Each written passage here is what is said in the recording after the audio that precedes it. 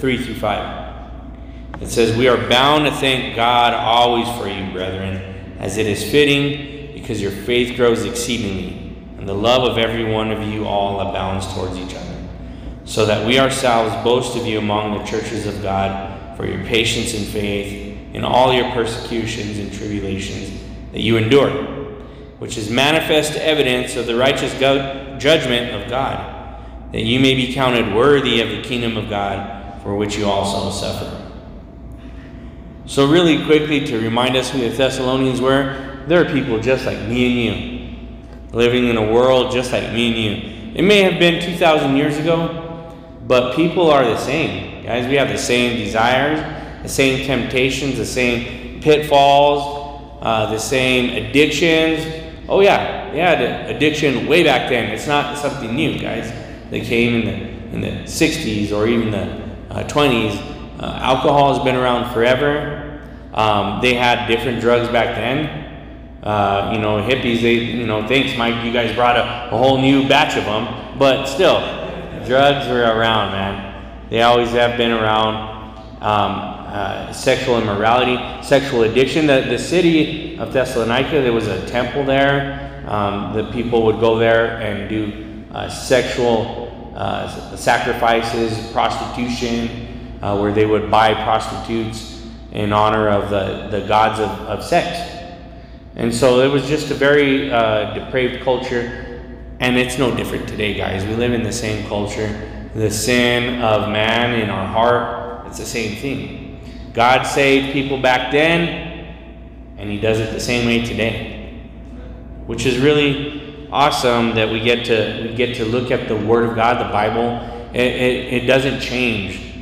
The message of the Bible doesn't change. How God changes your life and how he changes my life, it speaks the same message of faith, of repentance, of showing us the condition of ourselves.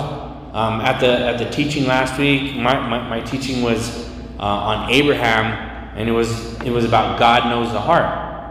And one of the things about the heart, guys, is the heart, a sinful heart, a not unregenerate heart. That means you're not saved yet. Because you can think that you know God, but it's a difference to know God and to be saved by God. Okay? To be saved, to put your full trust, to have God in us. The heart before that is deceitfully wicked. When all the time I used to hear in the movies, just follow your heart. What was it, Rose and Jack? Remember from the Titanic? Like, just follow your heart. And then here he goes down into the bottom of the ocean all frozen. Like, yeah, his heart's frozen, it's cold. Like, don't follow that heart. Don't follow your heart though, guys. We've got to follow God. Because if we follow our heart, our ways get us where we're at. Our ways lead us into addiction. Our ways lead us into sinful lifestyles. Our way gets us in a pinch. And then what happens? You guys know what happened, right? We start looking around and saying, oh no, I don't know how to get myself out of this. Then we start crying out to God, right? Which is fine. That's exactly what we should do. But when you follow your heart, wow, be careful. Because the heart's deceitfully wicked above all things. That's who we are. That's like shocking to hear, right? You're like, wait a second, I always thought different. God's word is sharp and it pierces. So he tells us some things in 2 Thessalonians that I think are really important. Some things about the life in Christ. Some things about believers. And he talks about faith that grows. Okay, you can have faith, and Jesus said that if you have the faith of a mustard seed, it can move mountains, right? So if you guys have faith, you can have faith that can move a mountain, and God wants us to even grow in that faith. So move from mustard seed faith to bigger faith, whatever it is. Maybe you're thinking, I could never do that. Well, let's just start at the mustard seed. Okay? Faith that grows strongest is usually faith that grows under pressure. Okay? Faith that grows strongest is faith that grows under pressure. Usually what happens is we get comfortable. We get a victory from the Lord. And we say, that's all I needed. I didn't need any more from you, Lord. And we kick back and we take our foot off the pedal. If you look back at verse 3, the verses we just read, it says, we're bound to thank God always for you, brethren, as it is fitting, because your faith grows exceedingly, and the love of every one of you abounds toward each other. If I can help you understand what the Thessalonians were facing, they were facing persecution. They were facing being killed for having faith in Jesus, being killed for spreading the word of God, and that didn't stop them. A lot of times nowadays, somebody says, "Oh, you can't mention God," and then we go around and tuck our tail and look out the corner to see him. We shouldn't be ashamed of Jesus. How many of you guys are ashamed? Everybody going to raise their hand? No. We shouldn't be ashamed, but it does happen. It's happened to me. I've ran from that before because of the pressure that you face from people. What does the Bible say about that, guys? That's fear, right? The fear of man is a snare. And it's a trap. Because God has so much more for us. And we get caught up because we don't want to offend somebody. When the greatest reality is that Jesus doesn't offend. Jesus sets people free. There's freedom in Jesus. There's freedom in who we become in Jesus. The greatest thing we could do is share the love of Christ. So we don't have to be ashamed. And these guys sure weren't. They were taking their faith. Another thing about this church here was it was established in what looks like about 3 weeks. 3 weeks. The church was established. Paul showed up there. He almost got beat to death in Philippi, and he ran to Thessalonica, and all of a sudden he met some people who were Jewish believers, and the book of Acts says that he spent about 3 weeks there instructing them. I'm sure every day. I'm sure they had Bible study, like a seminar every day, and he told them all the most important things that they needed to know for sure. But he didn't get to tell them everything, right? But he got to tell them the most important things. Plus, they had the scripture, so he knew that they could grow from that. But he also came back to encourage them because he knew by the time 2 Thessalonians was written, they were going through some hard stuff, and that's just what might happen if you begin to follow Jesus. You might face persecution, and it's going to do one of two things: drive you back to the world. And you can give up and say, you know what, that Jesus stuff is too crazy. Those people are too nuts. They're Jesus freaks. They don't know any better. I'm living good now. I got that monkey off my back. And you go back to your life. Who knows? Maybe you live the rest of your life free and clear of any problems. But it's not likely. You guys face problems this week? I did. And we will continue. This world is not set up for you to win. This world is set up to go down the toilet bowl every day. You turn your back, something will get stolen or broken. Something will be ripped away from you. And before you know, it's not set up for us to win. We don't put our hope in this world, though. And so, these people were facing this kind of duress. You guys know what that word duress is? It's like stress that is just constant and it doesn't die down. And they were faced with losing their life, their loved ones, possibly even their kids. I mean, think about the decisions they had to make. And then picture yourself in that situation. Where would your faith be at? Paul is saying, you know what? Your faith is growing. They're growing, and the Lord got them through it. And they had love. Love was something that was evident in their faith. Because they had faith, and with faith, comes love. It's just a natural byproduct of having faith. If you have faith in the Lord, you're going to receive the Lord's love, and then because you don't have this kind of love to give from your own personal inventory of tools. God gives us love, agape love it's called, and it comes from Him, from heaven. We ask Him for it, and then we're able to share it with each other. So they were taking care of each other. They were looking out for each other. You have somebody like that in your life that will look out for you, maybe pick you up when you're down, maybe encourage you when you got beat, maybe lend you some money when you're dead broke, and nobody else wants to lend you any money. You know, maybe somebody will pray for you. Maybe somebody will just come up and not know you at all and just bless you somehow. That comes from Jesus. That comes from having a life of Christ. And they were showing that they had their faith fully in the Lord because their love was not just like minimal, like, hey, we're doing enough to make sure the Lord's happy. It was exceeding what the Lord would ask. That's the kind of love that Jesus is or that Paul is talking about here. Love that exceeds expectations. So that's the kind of love that comes from faith, growing faith.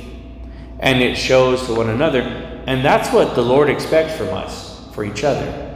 We gather together. Really what the ministry here is a community that is supposed to show love to each other. Right? So we come together, we come to live at U-Turn for Christ for a while. And we expect a program, but you get so much more. You get way more than what a program can offer. You get love that comes from Jesus. And it becomes not just a program, because you can find a program anywhere. But you can't find the love of Jesus just anywhere. It's special. It's unique. It's koinonia. Communion, fellowship, and it comes from having our relationships right with God, and then we can have our relationships on earth good. We can't expect relationships on earth to be good if we don't have the horizontal relationship right. You notice how it works? First it's like that, up and down, and then it's like that, vertical and horizontal, right? That's horizontal, that's vertical. Okay, I had it backwards, but you guys know what I mean, all right? So, where is your relationship at with God? Where is it at? If you're honest, God will show you. If you ask Him, God, where are we at? You know what? When I first started reading the Bible, this is just my experience. When I first started reading the Bible, when I first started just got set free by the Lord, I was in the ministry U-Turn for Christ. And we got taught that we need to read the Bible. We need to read the Word of God because it's how God speaks to you. And I would read it and I'd be like, oh, that was good. And then my day all of a sudden would be good. And I was like, hey, that's a weird connection. And then there's like, yeah, you got to do that every day. First thing when you wake up. Like just for like while I'm here? No, for the rest of your life. Not just while you're here, for the rest of your life. It's not just for the time that you're here. It's for every day. This is your lifestyle now. This is what you have to do. And I would read, and then there was like some days where I would just slack off because I got complacent, I got comfortable. And then things would get real hard, and I would figure out, like, I would be like, man, I'm spinning my wheels. And then I would go and open the Word of God, and this feeling would come over me like, I missed you, Lord. It's been a long time. And it's been like a day or two. But it just seemed like forever. Because that's how much I realized I needed to be dependent on Him. And that's how weak I was without Him. Like, oh man, it's been a long time, God. Like, thank you, God, for just meeting me here again. That's good. If you have that happening to you, then that's good. Because God is meeting with you. That's where it's at, guys. God meets with you.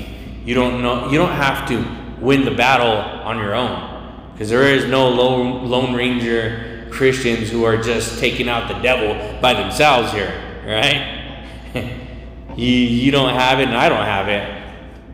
You got to meet with the Lord, riding on the white horse that He rides around on, and you're sitting shotgun, okay? Because you want to have Him go before you. Faith that grows. It's strongest when you're under persecution, but it's weakest when you're complacent. We need that kind of faith to handle the trials of life, right?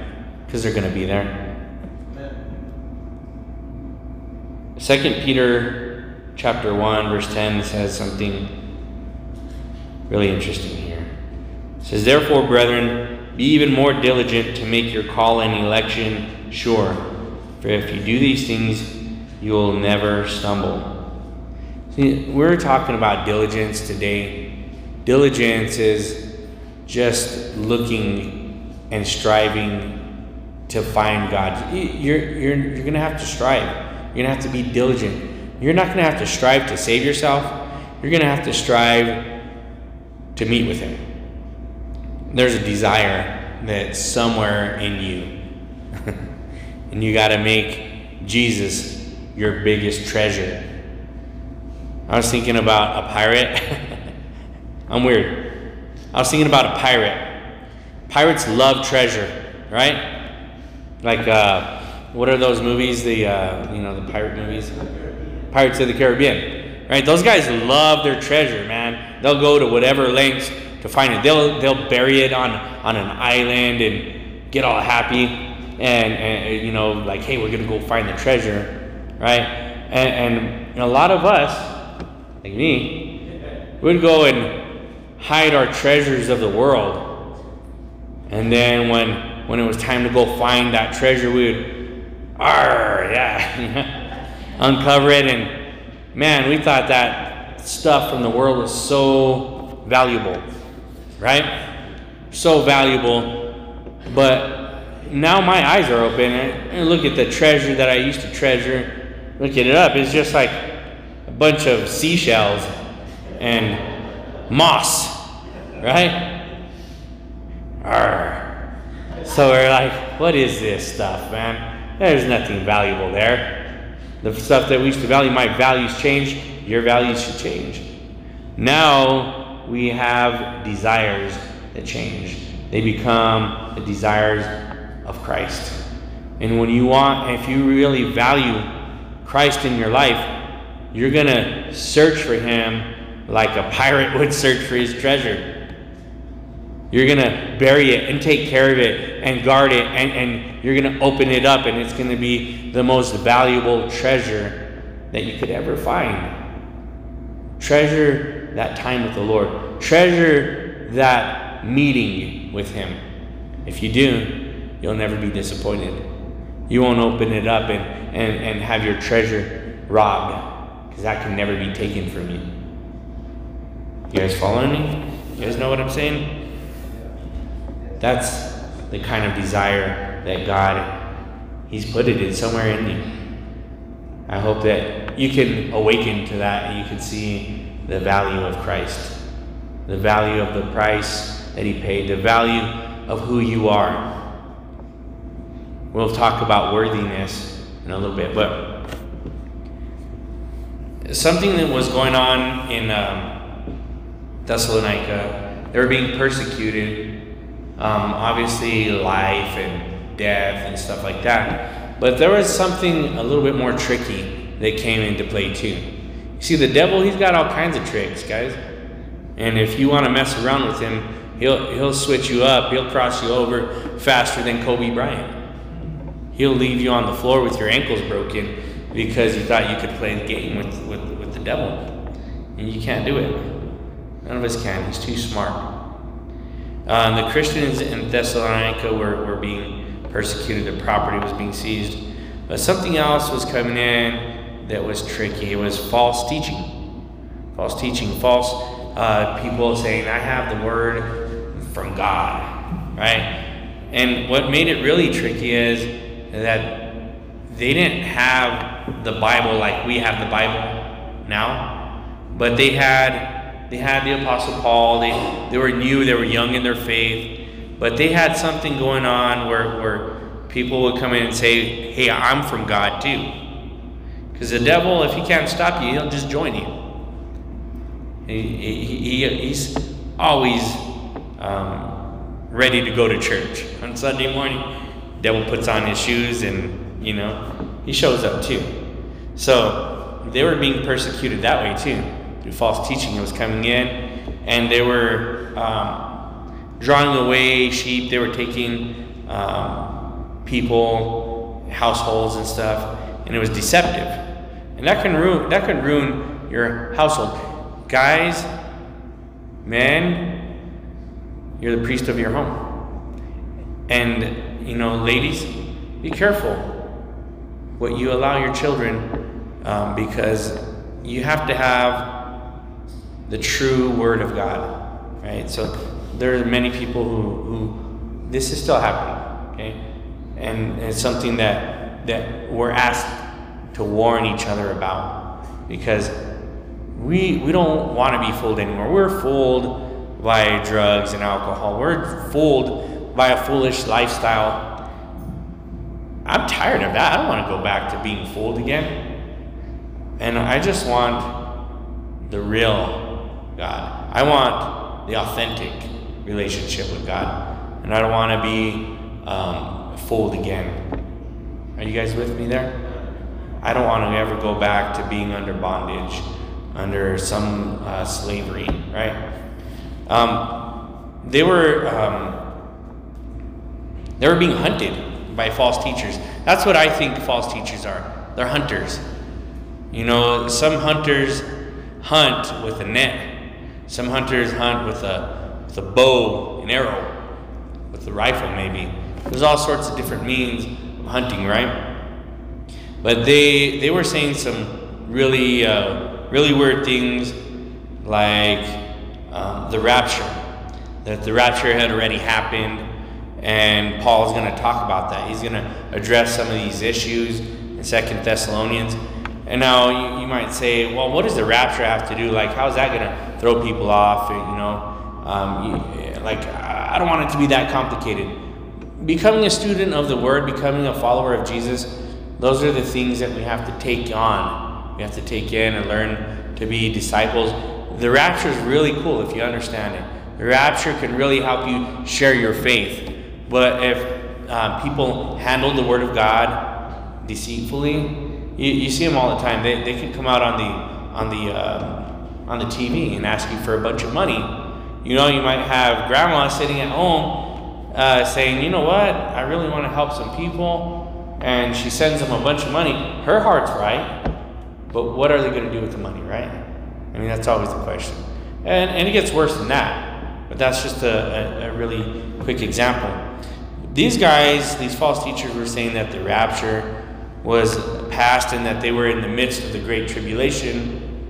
So, the Great Tribulation is a time in the end times when God has set judgment on the earth, and He's judging the earth for their deeds and everything. I'm a pre-trib, premillennial dude. So that means that I believe that we're going to be raptured before the tribulation happens. And that's a pretty general belief among people. It's important because he was telling, false teachers were saying that the rapture had happened and that they were in the Great Tribulation. And basically that they had missed the boat.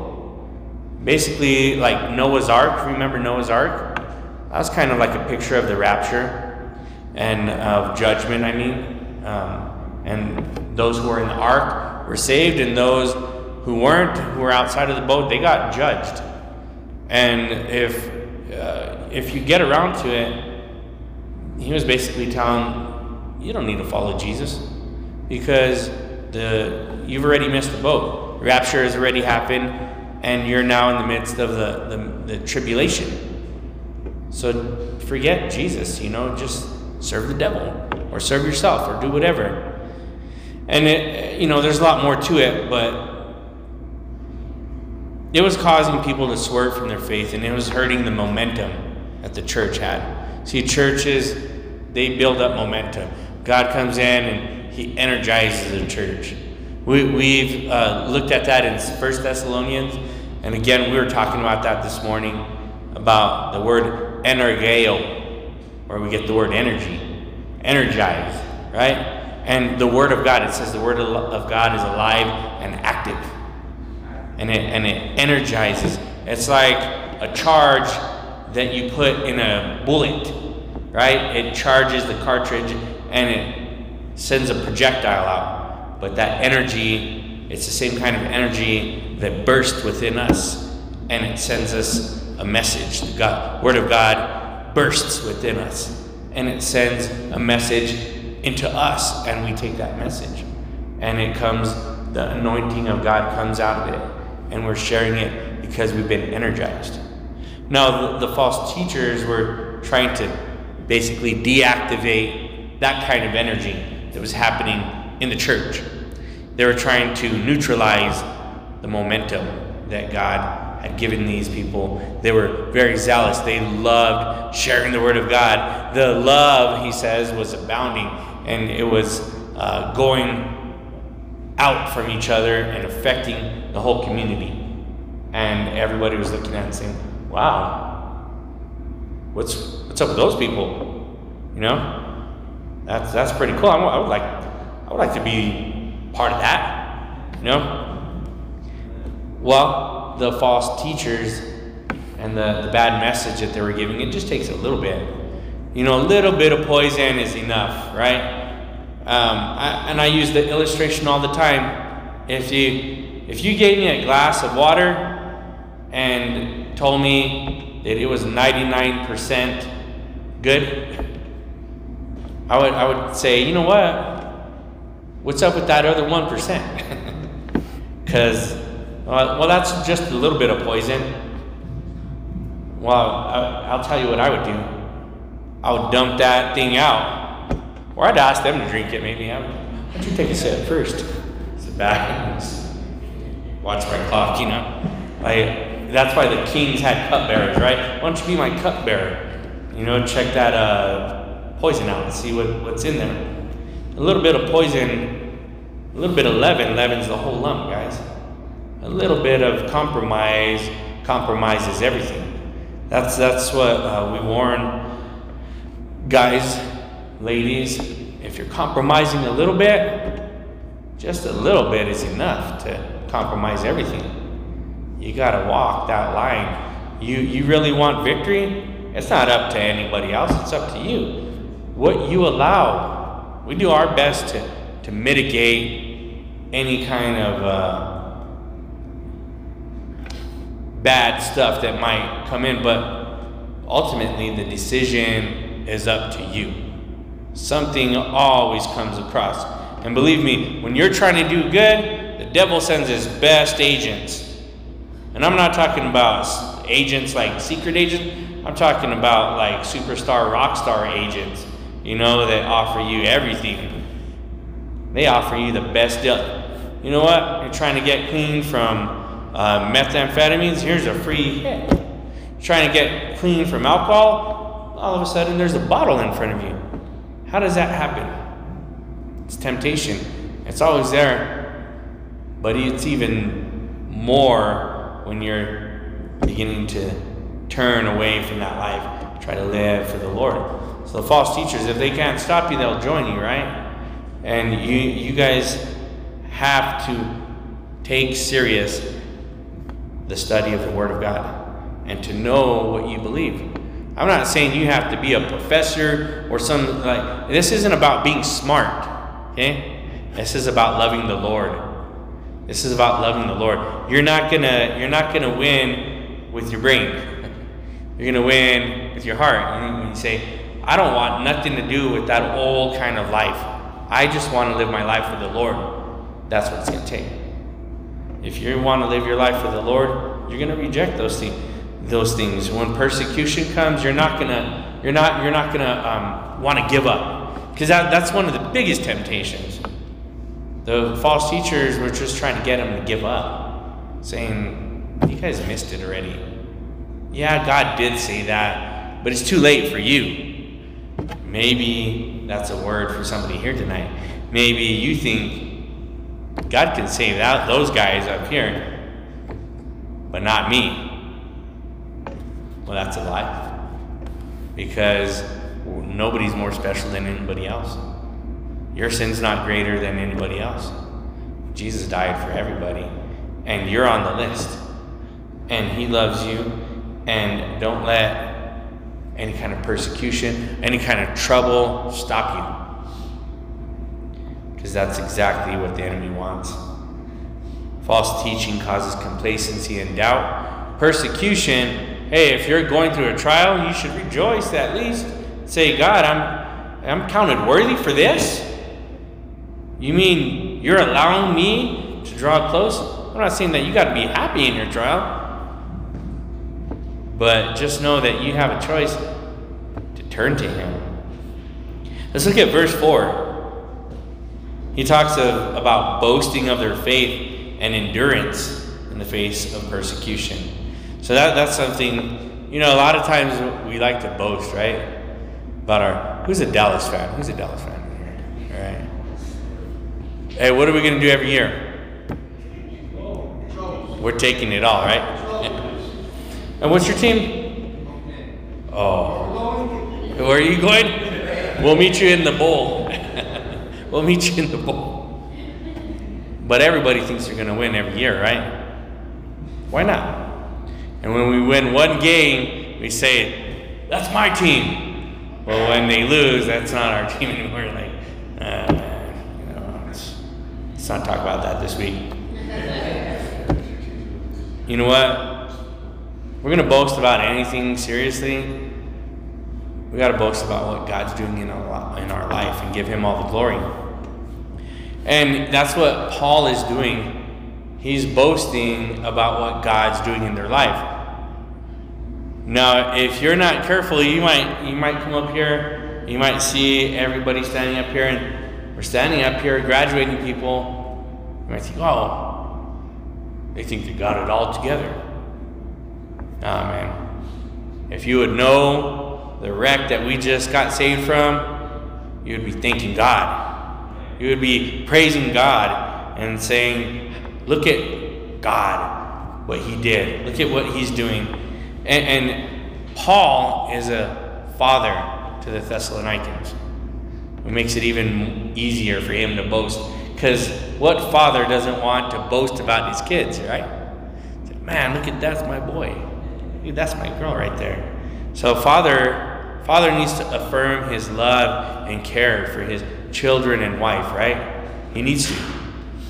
Man, you need to affirm your love and care for your wife and your kids, and they need to hear it. You need to tell them. Don't just assume that they understand. They need to hear it. And you need to take that and consistently say it and be it. But Paul, as a father in the faith, that's exactly what he's doing to his spiritual children. You see, Paul has spiritual children. He's like a father to the church. And the church was birthed, if you will, as a baby church, and he nurtured it, and then it grew. And he's boasting in them. So a spiritual father needs to give his blessings to the spiritual children God has given him that he's helped raise in the faith. That's something that I think is really important in the spiritual growth of people. If you don't have spiritual connections like a family like that, then you can never receive a blessing like that from a spiritual father or from a brother in the faith.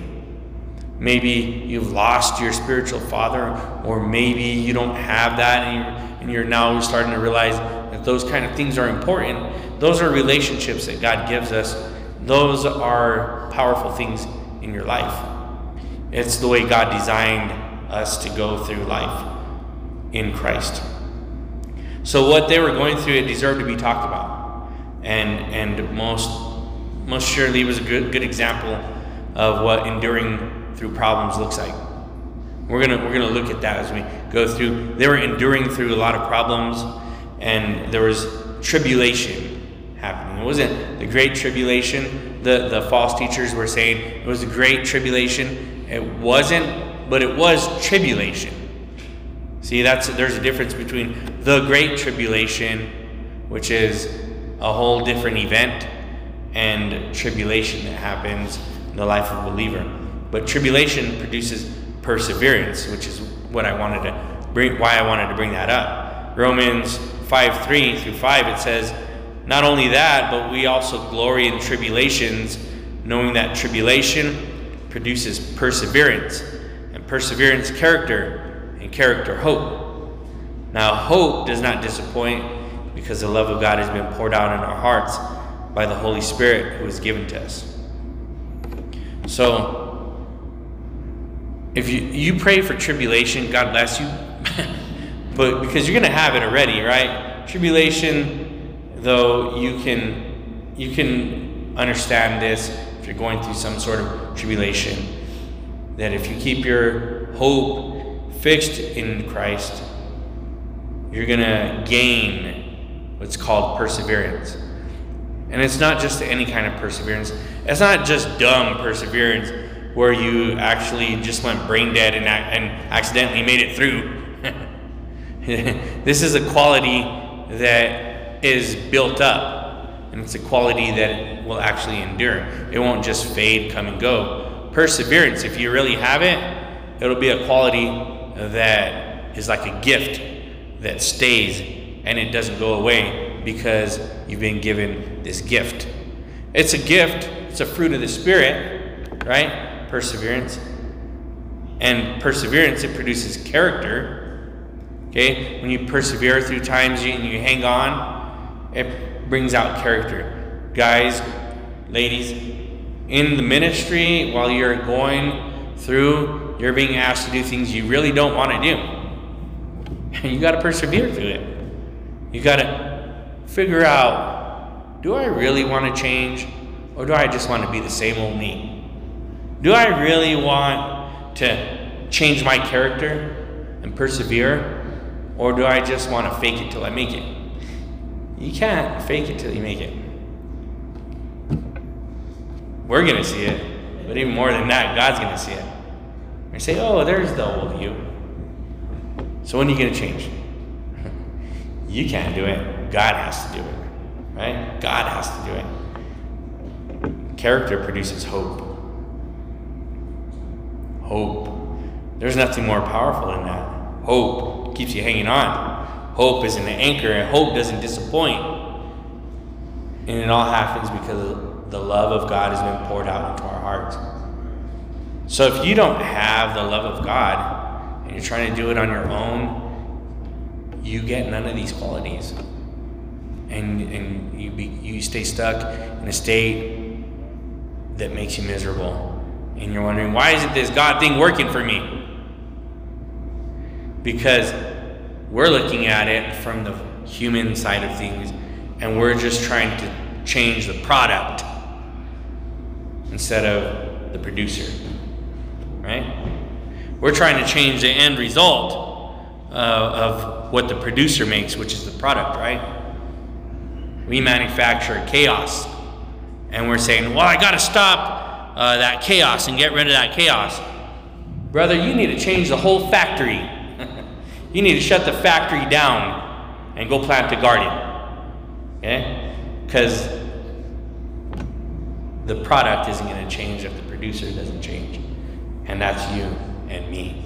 We're the producers. You can only change by putting your faith in Jesus. Again. And I know what you guys need to get through life. It's endurance. Hebrews 10:36 says, you have need of endurance, so that after you have done the will of God, you may receive the promise. Do we need endurance tonight? Anybody need endurance tonight? We need to run the race, and it's not a sprint, it's a marathon. And the marathon, you need endurance. You can't just do little bursts and like, check out how fast I run, Dad. You know, when my son was young, I can beat you. Now he can really beat me. Especially with the bad ankle. Wait till it gets better. But, we want to try to do little bursts when what we really have to gear up for is that marathon attitude and persevere. That's what these guys in Thessalonica were doing. They were realizing this isn't just a week commitment or a 2-month commitment or a 6-month commitment. This is a lifetime commitment. We need endurance. This isn't going to end. There isn't going to be anybody else that does it for us. We're going to need it, and God is going to have to give it to us because there's nowhere else we can go that we can get this kind of stuff. There's no other place that we can get the quality built up in us this way. Quality of endurance. Endurance is the fruit of hope. So when you've been hoping, putting your hope in Jesus, man, you have endurance. Let's end with this last thought here in verse 5. Verse 5 says it's manifest evidence of the righteous judgment of God. So their hope and endurance and the persecution that they were enduring was evidence that God is righteous. He's going to judge those who have done wrong, but also he's going to be judging those who have been counted worthy. There's 2 different judgments, by the way. You say, only God can judge me. Oh boy. That's right. But pray that you may be counted worthy of the kingdom of God, for which you also suffer. And it's not just to put doubt or to say, I don't know if you're worthy, right?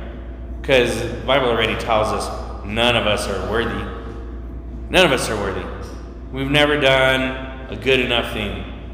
The best person that's ever lived, except for Jesus, right? He doesn't count, okay? The best person that's ever lived has never been good enough to be worthy.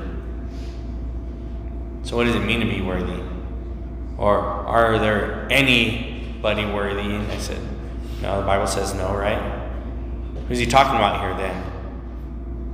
Pray that you may be counted worthy of the kingdom of God. Does it mean you have to be good enough to be counted worthy?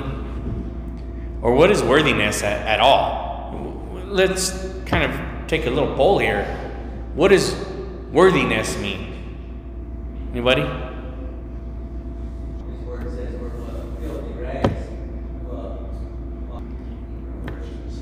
When I think of worth, I think of value. So, like, for instance, you go to a car lot, say, how much do you want for that car, shady car salesman? And says, we want $10,000. $10,000? Yes. Well, you know what? It's not worth that much, right? Because everybody knows it's worth maybe about $2,000. So why don't we settle at $2,500, right? Whatever we place our value on, right? That's worth. So values. What do you value? When you're saying worthy, or maybe you don't feel worthy, that's something that's a common thought that comes in when we're getting clean and we're getting sober and we're sitting there saying, you know what, I've done some pretty bad stuff. I've hurt some people. I've stolen things from people I love. I'm not worthy. I'm not worthy of their love. Definitely not worthy of God's love. And we're looking at it like we're saying how much we think we're worth, right? Which is totally the wrong perspective. Because if you're saying I'm not worthy, then you have no authority if you're not worthy to say how worthy you are, because you don't count. What counts is what God says. What does God say? He says, all have fallen short of the glory of God. There's none worthy. But then, why did he die for us? Why would he pay a price? Check out the value of the God of heaven sending his son to die so that way he could give us new life. How much is your son or your daughter worth? How much are they worth though? Everything, right? They're worth trading your own life for, right? Do you think that God might be able to love his son even more than we could love our children? Yeah, because God's way bigger, right? So when he sent his son to die for me and you, how much do you think you're worth? If he thinks that you're valuable enough to send his son to die for, how much do you think you're worth? What kind of price would you put on it? Think about it. When I was a kid, I might say $1 million, because that was like the biggest number I could think of, right? And now there's not a price to put on it. It's incalculable. Whatever he's done, it's not for him. And so it's worth either nothing or more than we can imagine. There's just no way to put a value on it, right? Is what you're saying. There's no way to put a value on it. We can't even comprehend then, is really what it comes down to. Said we can't even comprehend the value of what God thinks of us. He says, well, it's not about whether you deserve it or not, because that's coming from your perspective. God is a God of grace. So he's not saying you deserve it. That's not what he's put into the equation. He's saying, this is who I am. This is what I think. I don't care what you think. I care what I think, because I'm God. And I think this about you. I'm willing to pay the price. I'm willing to go the full extent of what anybody could ever do to show you the value of the price, because there is a price. There is a value, but it's not, we can't imagine what it is. It's just something that's way beyond what we could imagine. But Jesus paid the price for us, because he had more than enough to pay. So he traded places with us. He took the beating for us. And then he paid to get us out of jail. Eternal jail. That's what hell is, right? Hell is jail. Hell is an eternal prison. It's a prison. It's really what it is. Hell is a prison that was made by God to imprison Satan and the fallen angels. That's really the simple way to put it. There's none of us that are worthy, but he talks about us being worthy right here. He says that you may be counted worthy of the kingdom of God. So Jesus he said, well, I already counted you worthy, but he's talking about living your life in a way that pleases God. Ephesians 4:1 says, I therefore, a prisoner for the Lord, urge you to walk in a manner worthy of the calling which you have been called. So it comes down to our daily actions. He thought we were worth it. Do you think he's worth it? That's the big question that we leave with you tonight. He thought we were worthy. Do you think he's worthy? Do you think he's worth it? Do you think following the life of Christ is worth it? I would believe everybody here would say yes.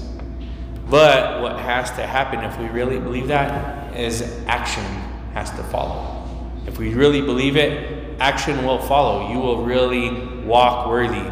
You'll really realize when nobody's looking and everybody has their back turned and you have an opportunity to reach across the table and take something that's being offered, some kind of temptation that comes across, you have to ask yourself, is he worthy? Am I walking worthy? Would that be worthy? And it's your values. Do you value your treasure like the way that pirate does? You're going to become pirates for Christ. Okay? Pirates for Christ. That's the new ministry that we're starting. It's a big question, though. Here's my final hope for you guys to take away.